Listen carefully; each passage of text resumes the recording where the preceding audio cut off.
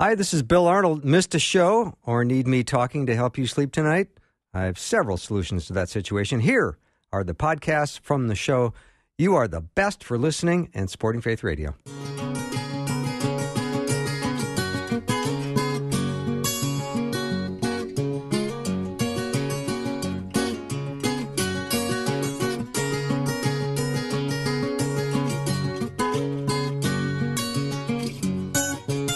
And a warm welcome to Afternoons with me. I'm Bill Arnold. It's going to be a wonderful hour coming up with Bob Moeller. He's joining me. And if you have questions for Bob, let us know what they are. 877-933-2484. He's a relationship expert.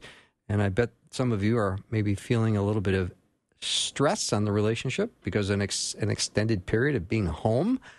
And it can be a wonderful thing, but it can also be a stressful thing because people are trying to manage their work life and their Zoom calls and the kids' homework and homeschooling and everything else, and there can be a little bit of stress, and we're going to talk about that today. And if you've got a question for Bob, let me know what it is. You can, of course, ask it anonymously. Send me a text, 877-933-2484. Take a little break. We'll bring on Bob.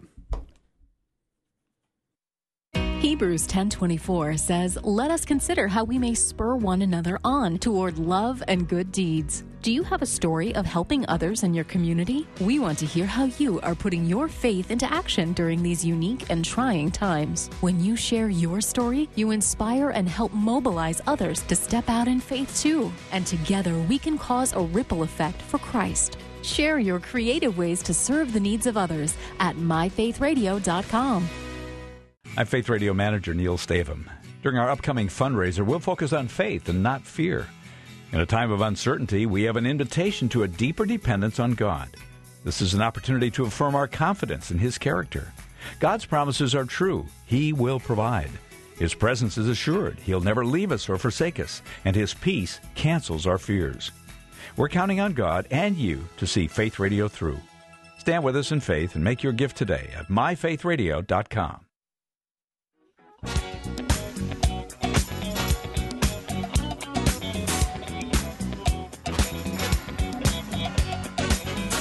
All right, you're in for a big treat this hour. Bob Moeller's my guest, and he and his wife Cheryl have a ministry called ForKeepsMinistries.com. They help couples who are struggling, and they do incredible work with these couples. And Bob is an author and is joining me for the full hour. Bob, welcome. Thank you very much, Bill. Great to be back. Nice to have you aboard once again. So, how are you and Cheryl doing? Well, we are doing better than we deserve, as Dave Ramsey says. We have been blessed so far during this time to be in good health. Nice. And some extended relatives, those overseas, one of them did develop the COVID, but he's out of the hospital doing well. And so we're very grateful for that. So we have much to say thanks for. Yeah. So a lot of people are spending a lot of extra time together, and they're working from home and not getting out quite as much as they once did. All of the routine activities are temporarily suspended, and that extra time is a joy for many and putting a big bundle of stress on others. Well, it is. You know that, as the old saying goes, pain is inevitable, but misery is optional. No, I like that. And so we're all going through a time of pain, aren't we? You know, with many people not being able to go to work and work being cut back and all sorts of restrictions on what we can do, who we can see. It is painful. But misery is optional. We do not have to be miserable. I try and remind myself that the book of Philippians, which stresses the theme of joy more than perhaps any other letter in the whole New Testament, was written from the Mamertine prison in Rome by Paul, which, if you've been there to visit it, it's just simply a hole in the floor with bars over it. And that was the Mamertine dungeon where he said, you know, rejoice in the Lord always. Not that his situation wasn't painful, but thank heavens it wasn't miserable. Mm-hmm. And there are all kinds of couples who are saying, all right, there's a little additional conflict going on, and they're having trouble navigating it for some reason. And there was actually an article in the Minneapolis paper today about that very thing. written by highlighting a therapist that does some work with handling arguments in couples who are trying to share the same space, even if they're in the midst of an argument. Yeah, there isn't really any place to go. There's nowhere to hide. Yeah, there's nowhere to hide. You're right. But I think that it's also, I see an upside to down, and that God has always seems to do his greatest work when it's most unlikely and when things maybe even look their darkest. When I was a pastor in Minneapolis, and those were wonderful years, I grew up there, and then I pastored for a while. I had in my congregation in South Minneapolis a gentleman who had been with Wycliffe Bible Translators, the original group.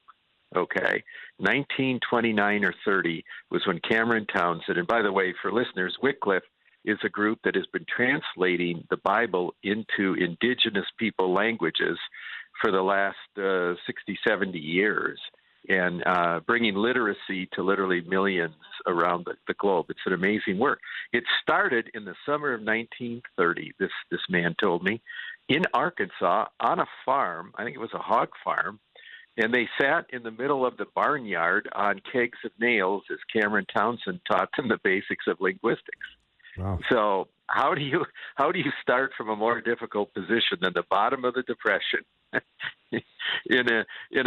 a hog farm, kind of isolated at a time of national crisis? Wow. Is No when kidding. God launched this movement. And he was one of the first missionaries. He went to Mexico with his wife. He had to come home because of health problems, but that couldn't be addressed there. So, but he told me that first, what an amazing story of how God begins things when it just seems like it's the wrong time, the wrong place. Well, I want to make the application to marriage. This might seem one of the more stressful times in your life or in your married life, but it could also be the beginning of one of the most wonderful chapters that you will later look back on and really come to treasure. Mm-hmm. So if there's a conflict brewing in the house, Bob, is it good to set a time to talk about the conflict, or is it a mistake to say, no, let's talk about it right now? Do you talk about a conflict in the middle of a conflict? Okay. Well, usually it is the best time to fix a sink that's leaking is, before it begins dripping into the basement. Yeah. It's usually time to address things when they're happening. But you can either respond or you can react. Those are your two choices in a conflict. You can either respond or you can react.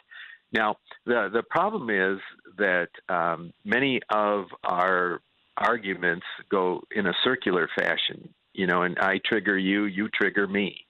And then we up the ante, and then the other person takes it up 1,000 as well, and it just tends to escalate. I really encourage couples to face their conflicts because the only way out is through. There's no way out of life and out of our problems. There's only a way through. Mm-hmm.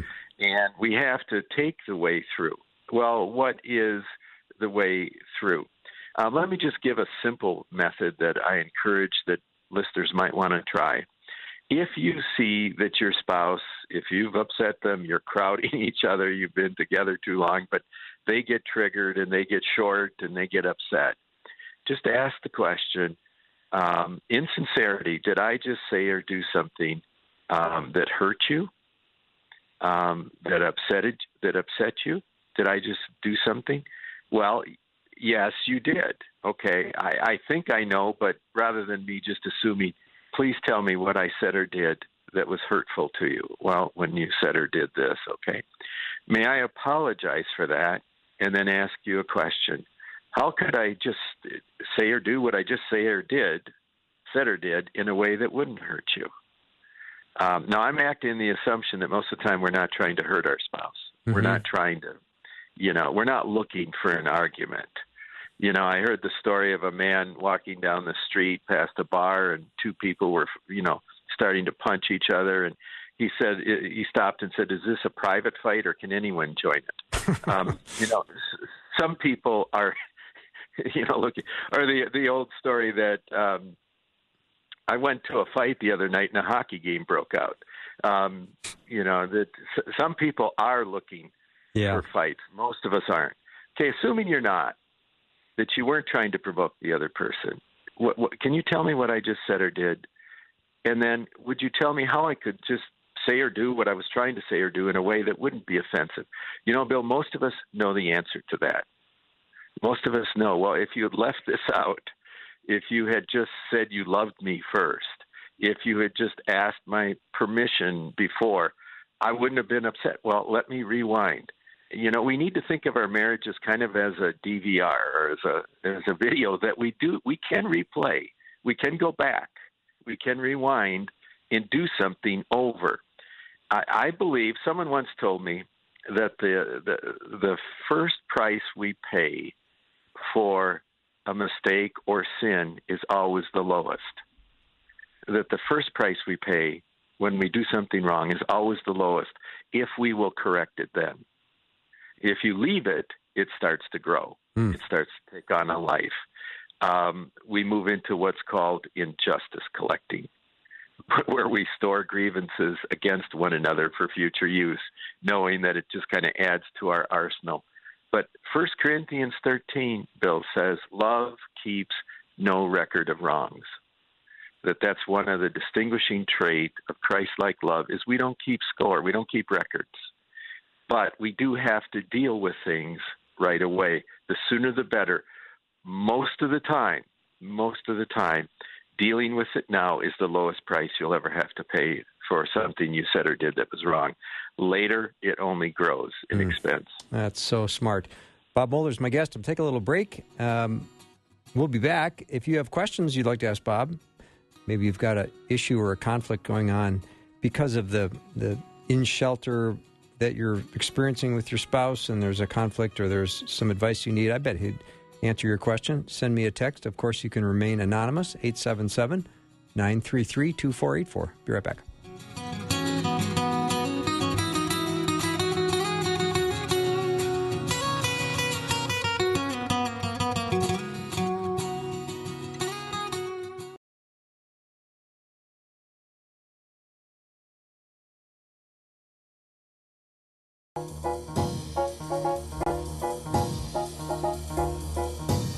Welcome back to the show. Bob Moeller is my guest. His ministry is forkeepsministries.com. You can head over there. We're talking about maybe being home now together for an extended period of time. There's a little bit of stress on the relationship, and you might be getting on your nerves, on each other's nerves, and we're just talking through this today. I loved what you said before we went to break, Bob, and you were talking about, is there a way I could have said this differently? And I think when it comes to making that statement, tone is going to be really important. Well, it is, both in asking it and how you answer that question, that you don't get snide and snarky, with one another. Well, you should know. Well, there you go again. I thought you'd say that or whatever. Don't go to that place. That is reacting rather than responding. Rather, ask a sincere question, because I'm willing to guess. I'm willing to go out on a limb and say that what has really upset your spouse is something that probably began in their lives long before you met them. Now, there can be momentary, incidental irritations. I get that. But when we really trigger our spouse, we're touching a hurt that often goes back many, many years in their life before you two ever met. And what you just said or did somehow hyperlinked back to that. If you had a very critical parent, for example, you couldn't really do anything right, rarely received any kind of praise. Well, during this crisis, when you're together, if you say something, about, that could possibly feel like criticism of the other person, how they're taking care of the kids, are they getting the schoolwork done, what about the bills, and it's who's keeping the house clean, anything that could appear critical, you're going to really, that issue is going to be bigger than what you just said. it's going to be going back to someone's damaged heart. And maybe the intention was you were simply trying to get some information. You weren't being judgmental or critical. You were just asking, have we paid that bill yet? Right, exactly. I think 80% of the time we are not trying to provoke our spouse, maybe even more than that. But what we say touches that person. And, they're like the analogy that I'm sure people have heard before, in a restaurant, which you can't go to right now, but when you could, a waiter comes out carrying a tureen of soup on a tray to take it to a table. Someone bumps into him, and tomato soup spills all over the floor, or tomato bisque, or French onion. And the manager comes up and looks at the two waiters that have run into each other and says, "What happened here?" And the one waiter goes, "Well, he bumped me. That's why there's soup all over the floor. He knocked it over." And the other says, "No, that's why there's tomato soup on the floor." The other goes, "Well, that's really not right." He goes, "No, you bumped into me. Everybody saw it." He goes, "I'm not arguing that. But the reason there's tomato soup in the floor is that's what was inside the tureen when I bumped you. If it had been split pea soup, that's what would be all over the floor." You see, when we get bumped, what is inside is what spills out. And often we blame the person bumping us for the incident. Well, maybe they shouldn't. But the reason the stuff spills out is that's what's on the inside already. And when you bump into each other in marriage, what spills out is what's already there, and maybe has been there a long time. And so if someone was criticized and you just say, "Did you pay the bill?" and they react to that, they're reacting to so much more than what you just said. And I find that in marriage, there is the look, okay? The look. The look is when you've just said or done something that upset the other person, there's a look you get. And I think everyone could probably relate to that. There is the look, okay? Even if nothing is said, you can see in their face, you've driven your riding lawnmower over the garden, or whatever, right, that you've transgressed some boundary here, some problem. Well, when you see the look, you can give a dirty look back. You can stare back at them. You can up and escalate, or you can care. You can actually care about that person because that look tells you there's a hurt in their heart that somehow you've touched. And you can argue with it, you can deny it, you can try lots of things.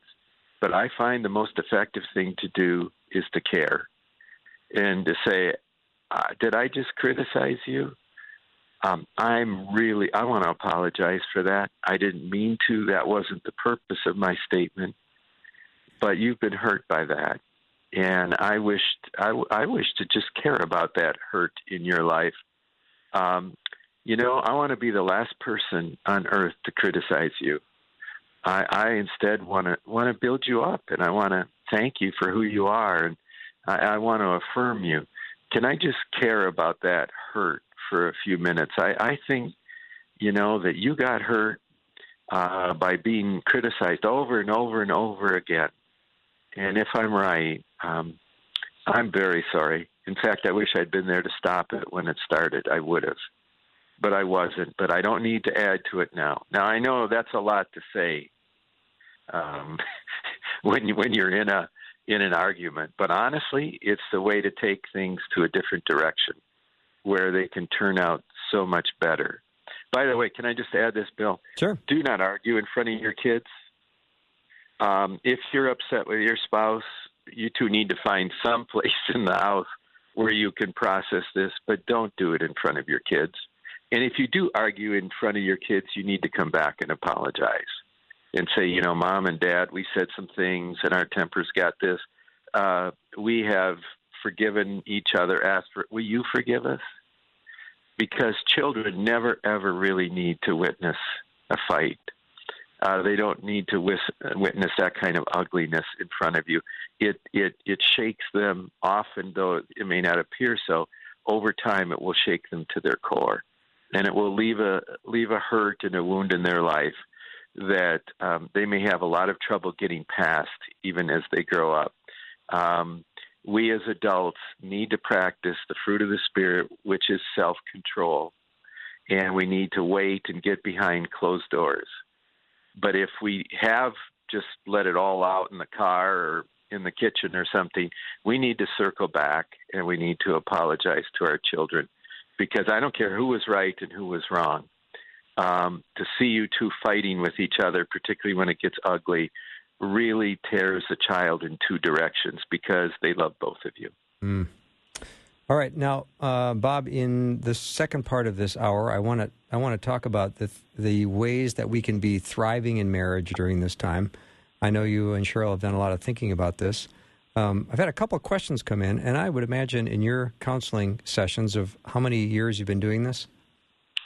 Well, we've had this ministry now since 1992, so we're coming up, I guess, on 28 years. Yeah. So I'm sure there are little things that bother couples. A listener jumped in with something I find interesting because it's a real deal. What about telling a spouse they have bad breath? Is there a good way to do that? 30 years of marriage, and my spouse always flies off the handle. He or she doesn't think it's a big deal. Yes. Well, I remember years ago when I was a pastor, someone came up to me and asked me what was my favorite breath mint. And that's all they said. And then they walked away. And the more I thought about it, the more I realized they were telegraphing something. Okay. Okay. They were trying to tell me in a polite way. It's like when I went for a physical. This is a true story to a doctor. And when I asked him about the results when I came back to see him, and he said, "Well, you're doing fine, except you're too short." And I said, "Wait, what do you mean I'm too short?" He goes, "Well, you're too short. You're in good health otherwise." What he was telling me was for my weight.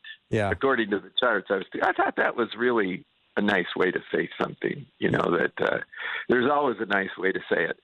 But that's your doctor, and that's a person in your church. Now, what about when it's your spouse?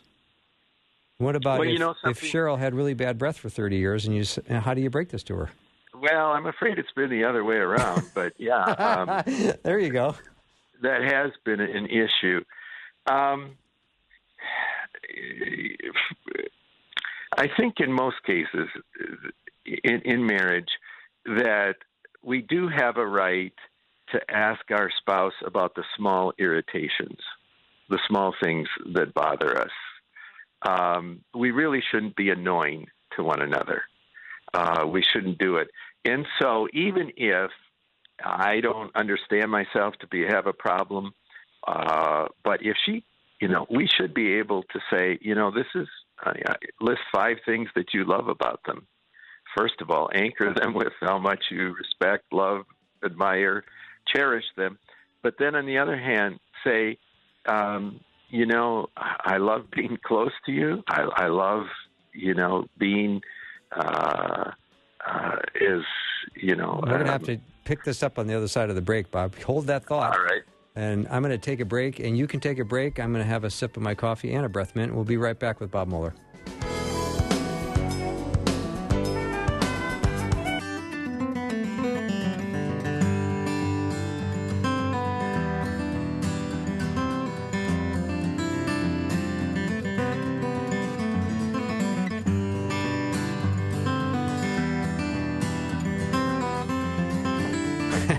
Welcome back to the show. Bob Moeller's my guest, talking about relationships and some of the strain that you might be feeling with all the sheltering in and togetherness. And right before we went to break, we were talking about a particular issue with a couple, and it was really how do you tell a spouse that they have bad breath? So anyway, Bob, you had a concluding thought to that.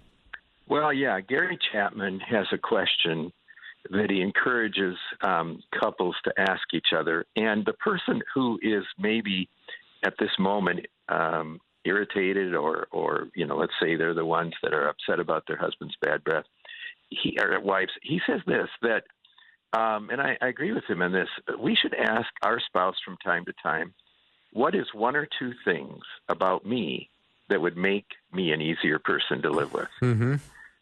what are one or two things about me, not about you, but what about me? And let them think about it and answer you. And then really genuinely attempt to implement those things. If they say it would be easier to live you if you picked up after yourself, or if you did this or that, then do it. Eventually, what will and then he says, well, what do you do when you've done that? Well, then ask them what is something else. Eventually, your spouse is going to reciprocate and say, well, what is one thing or two things I could change that would make me an easier person to live with? Mm. And that's when you offer this suggestion about their breath, is that maybe you first opened your life and invited comment on what it is, small or large, that would make you a much easier person to live with, and be genuinely open to that. You know, it's the principle, I guess, of taking the log out of your own eye before you Sure. take the speck out of your brother's. Yeah, that's very disarming. I like that suggestion. Thank you for that. So let's talk about the ways to thrive in marriage during this time. Well, yes. When this all started over a month ago, 6 weeks ago, I wrote a blog one day on, the stress of being together and how you can turn that into possibly thriving. And I came up with a few things, and I want to share them because I think they're still true. Look at this, first of all, that this time is preparing you for your later years in life when the kids leave home and perhaps one or both of you are retired together. Now, that's usually a hard adjustment for people who've been preoccupied raising kids, pursuing career, building a business.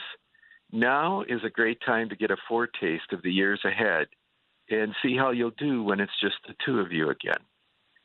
In other words, this is a sneak peek at the future, particularly if you're in your middle age or younger. What's it going to be like when all the kids are gone and maybe we've wrapped up most of our career pursuits, formally speaking, and it's just the two of us? How are we going to do? You know what? This is going to give us a preview of that. And if, we enjoy being with each other for the most part, we find it more refreshing and more meaningful to spend time together. They did a study of years ago. I remember when I went to school in Minnesota, one of my psychology professors said they did a study and discovered that people who like each other spend the most time together.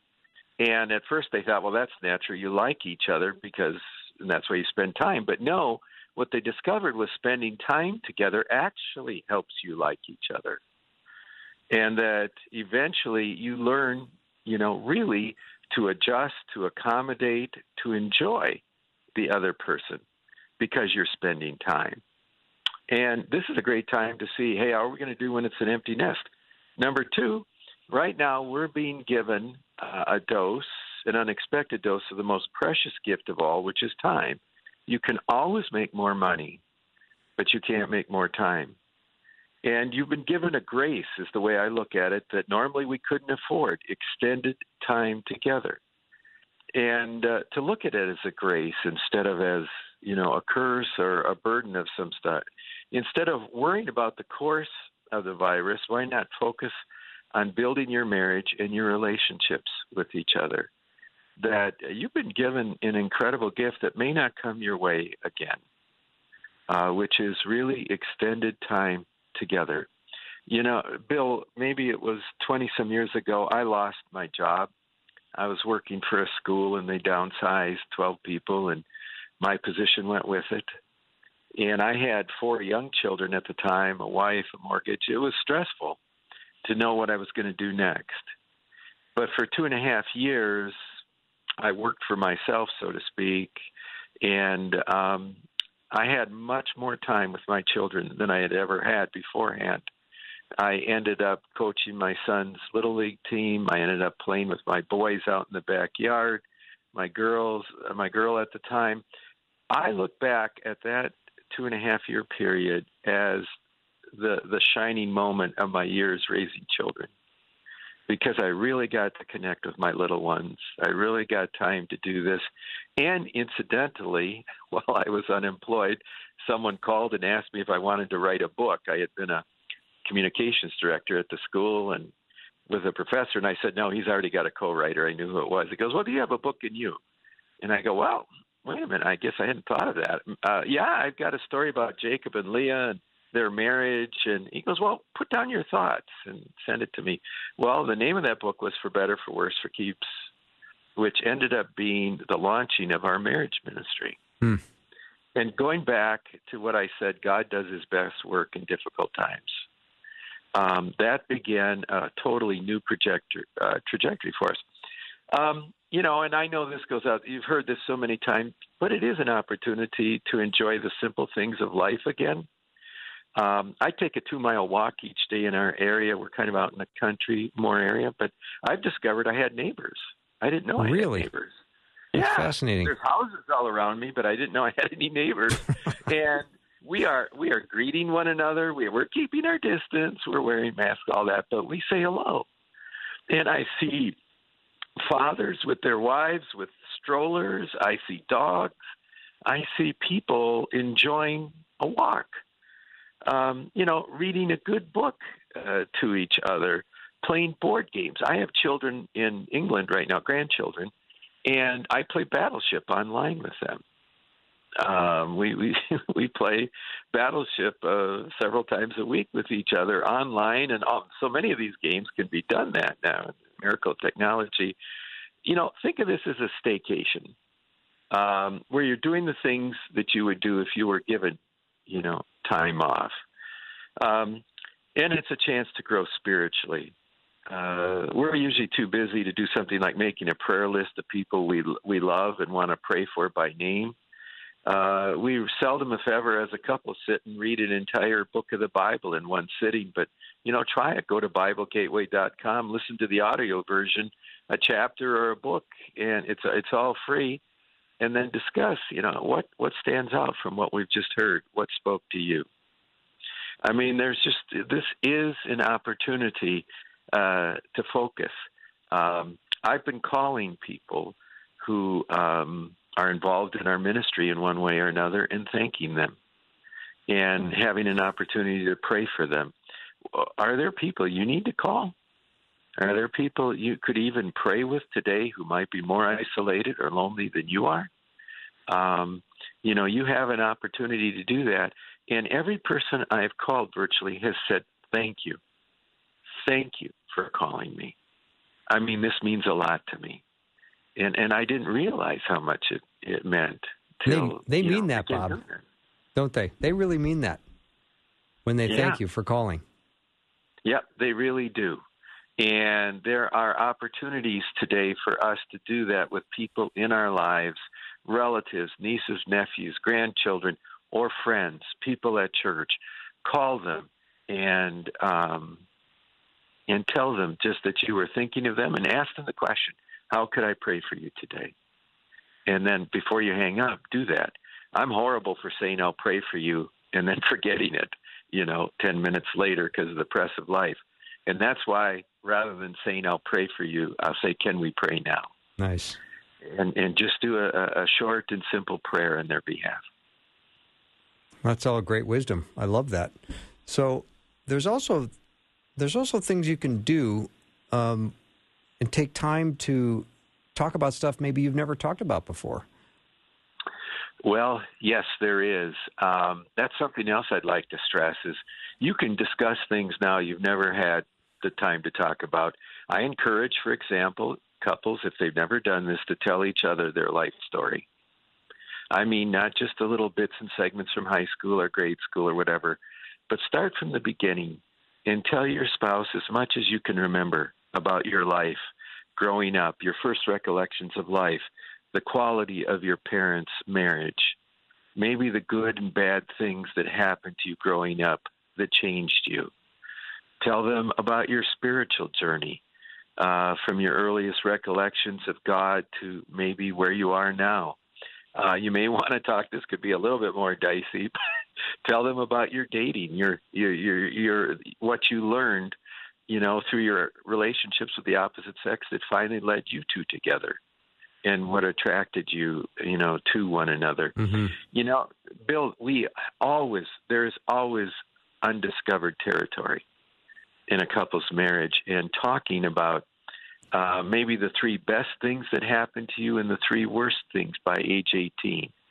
And particularly those 3 worst things are going to help you know maybe about some areas of damage in your spouse's heart that you can care about. The 3 best things are going to tell you, hey, if we did something like this again, they would really feel loved. I think we should set goals for when this crisis is over. I remember my mother and father, part of the greatest generation, grew up in the Dakotas, raised us in the Minneapolis area. Dad was away in World War II for over a year and a half, but they wrote each other, and they always talked about what they would do when this was all over. They looked beyond the suffering and the uncertainty of those days to what will we do when finally I'm home. Finally, we can begin our life. They were only married 6 weeks before Dad went overseas. And their focus, and I think wisely so, on the future. You know, what do we want to accomplish? And I think, you know, what are 3 things that you hope that the 2 of you can accomplish in the years you have left? What missed opportunities do you have that you still have time to correct? And here's one. It sounds more difficult or sad than I don't really mean this. What do we want our kids and grandkids to say to us at our funeral? What do we hope our kids get up and say and our grandkids might say about us at the funeral? You know, one business life coach said we ought to start with our tombstone and work backward in life. What do we want written on our tombstone? Well, how to get there? Let's start where we are today and work, from then to where we are now. How would we get there? You know what? What do we want our kids and grandkids to say about us? Hey, nobody loved me more than Grandpa. Right. I have to tell you that my grandmother was so amazing. She believed in me. You know, at my own mother's funeral, we were all very sad, but I watched the grandkids that were there, that were old enough to be there, and they were undone, that day, because they each had a special memory of their grandmother. Well, why wait? We won't hear that at the funeral anyway. So why not do the things today that would lead them to say and feel the things they would when we were gone? And today, one of my kids had a great idea. We have 6 children. They're spread out over 2 continents, Los Angeles, Atlanta, London, all over the world. We Zoomed today, and we spent about an hour talking to each other. It's the first time all the 6 kids and us have been together in several years. We always get 3 or 4, but never the whole group. You know something? Right now, tell your kids, I love you. You are my son or daughter, and I'm pleased with you. Just those 3 things. Just today, tell your children or your grandchildren, I love you. You're my dear son or daughter. You're my dear grandson or daughter, and I am so pleased with you. Where do I get that? From what Jesus was told at his baptism. When heaven opened, the Spirit descended and said, this is my son whom I love. With you I'm well pleased. If nothing else, start telling your children that and your grandchildren that. And they will never forget it. It will anchor them. It will be a memory they take with them through their whole lives. Right now you have the time to make those connections. Do it. Yeah, because you don't want the grandkids at the funeral saying, does anybody know Grandpa's PIN number? Yeah, right. All right, Bob, let me take a little break. Bob Moeller is my guest for KeepsMinistries.com. We'll be right back.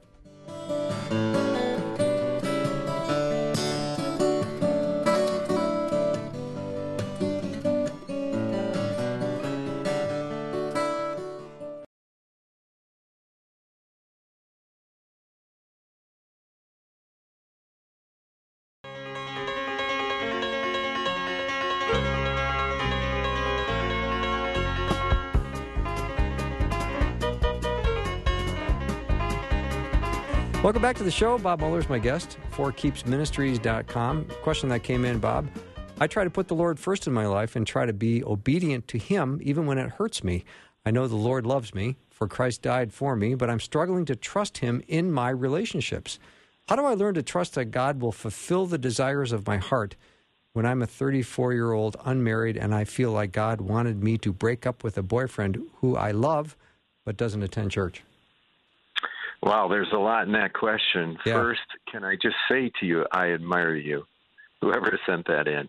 I admire you for trusting God's word more than your feelings, maybe more than the way your emotions were pulling you.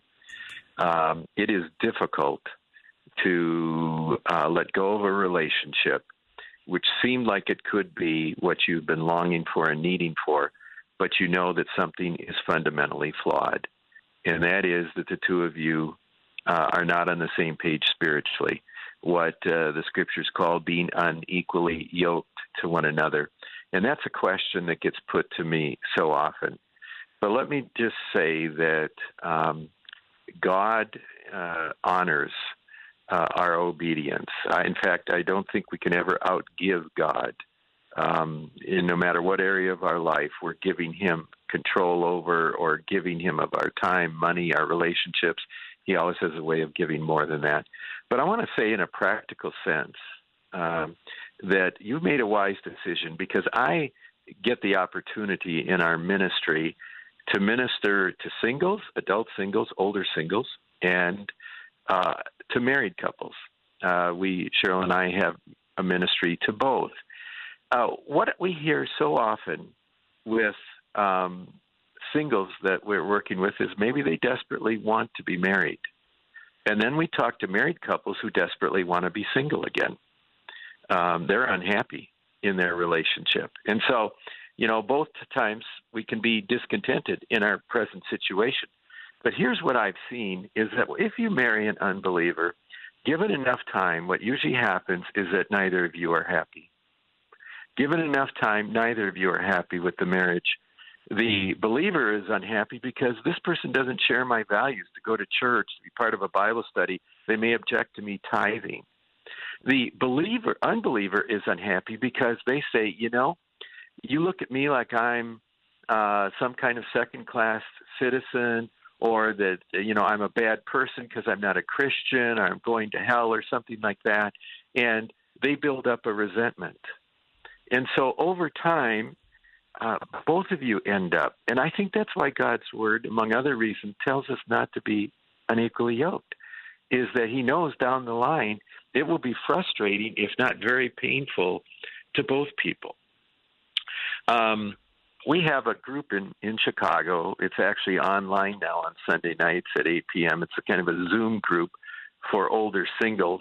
It used to be called MSG, standing for Moeller Single Group with no additives, just, gospel and friendship, MSG. And those kind of questions get put to us all the time. And I tell singles that I care about, and that's a group that I think gets so neglected in the church and overlooked and so often finds themselves sadly marginalized, and our hearts go out to that. It shouldn't be that way. They have so much to offer the church and so much to offer us in relationships. Cheryl and I have been so blessed by the adult singles that have been part of our lives for 10 years now or more. Anyway, what I tell them is there's 4 steps, I think, to setting yourself in a place, putting yourself in a place where God can bring you that person you're longing for. And those 4 steps are these. They may not apply to everybody, but often they do. Number 1, make sure you're right in your relationship with Jesus Christ. If you want to find the right person, you have to be the right person. Like attracts like. And every quality or value that you want in someone else, make sure it's present in your life to begin with. I believe we all send out frequencies. We all emit a bandwidth or a frequency that has to do with our character, our morals, our faith. And guess what? People on that same bandwidth are the frequency pick it up. And if we're not right with God, people who are not right with God will pick up as well, and that's who will be attracted to us. So we want to be right with Jesus Christ, fully committed, surrendered to his will. Number 2, we want to break off all immoral relationships. If we are involved in, friendships with benefits, if we are involved in casual relationships that are displeasing, break it off. Stop today. that is not the person you want to marry. That is not the person you want to be married to, is someone who is pressuring you or leading you into a relationship where you're compromising yourself and living outside the will of God. I could talk about that for an hour as to why that is important. But you want to break off those relationships and reset and live a life of purity. Who will you attract? Someone else who's living a life of purity, which is what you want. Number 3, you want to resolve your emotional pain and hurts in your life. You want to go through the kind of healing Isaiah 61 talks about, where it says Jesus came to bind up the brokenhearted, so that your emotional wounds, you might be right spiritually, you might be living a life of sexual integrity, but then if there are emotional unresolved problems, anger, depression, rejection, hostility, dominance, perfectionism, all of those can keep people away. It can drive individuals away. And again, like attracts like. Work through with a pastor, a counselor, the emotional wounds in your life and resolve those. And you will discover maybe my heart is more open now to a relationship than I ever thought it was before. And now I'm ready to recognize and maybe date people I wouldn't have before, because emotionally now I'm on a different page. And then finally, my recommendation is to serve Christ, serve his church with your gifts. That the best way, there's many ways God can lead someone into our lives. I recognize that. But one of the very best is to be serving in a ministry, of giving of yourself for the sake of serving God with the gifts he's given you. When you meet someone else doing that same thing, serving as you are serving, you have a ton of things in common already. You are already so far ahead, more than if you had gone on Christian Tingles or some other website. You would really discover how much the two of us have in common. Now, I can't promise you these are descriptive rather than prescriptive, just as the promises of Proverbs describe in general what will happen to us if we obey them. In the same way, I think these describe how we can set ourselves up to meet the right person. Now, I want to add a postscript to this. The 4 steps that I've given you that I share with adult singles, I have seen in the last decade more than a handful, maybe 2 handfuls, maybe 3. I have seen adult singles find someone and marry and have a fulfilling marriage when they did those 4 things. I can't promise you, I cannot sign on the dotted line, I cannot give you the same 90-day back guarantee that a Veg-O-Matic can on an infomercial. But I can tell you, I came to these 4 principles by watching the adult singles, older singles get married who had been looking for that. And I asked what was in common, and these 4 things stand out. So good question, maybe a longer answer than what you were looking for. But I have found that those 4 steps in our lives can clear the path for God to bring somebody into our lives. That was really interesting, Bob. I just enjoyed hearing that, and very well laid out. So thank you for that instruction. Oh, most welcome. It's a good question. Yeah, but that's all the time we have. So, Bob, thank you so much for coming on. Look forward to another conversation we can have. This is a great topic, and I know that people really enjoy when you come on. Well, thank you. I always appreciate each opportunity. Thanks. Yeah, Bob Moeller's been my guest. ForKeepsMinistries.com is his website. That wraps up our show for the day. Thank you so much for being with me and spending this time together, and I hope you have a great evening. Thank you for listening and supporting Faith Radio. We've got our spring share coming up next week. Looking forward to that. And thank you very much, and I will see you tomorrow. Thanks for listening. Programming like this is made available through your support. Information available at myfaithradio.com.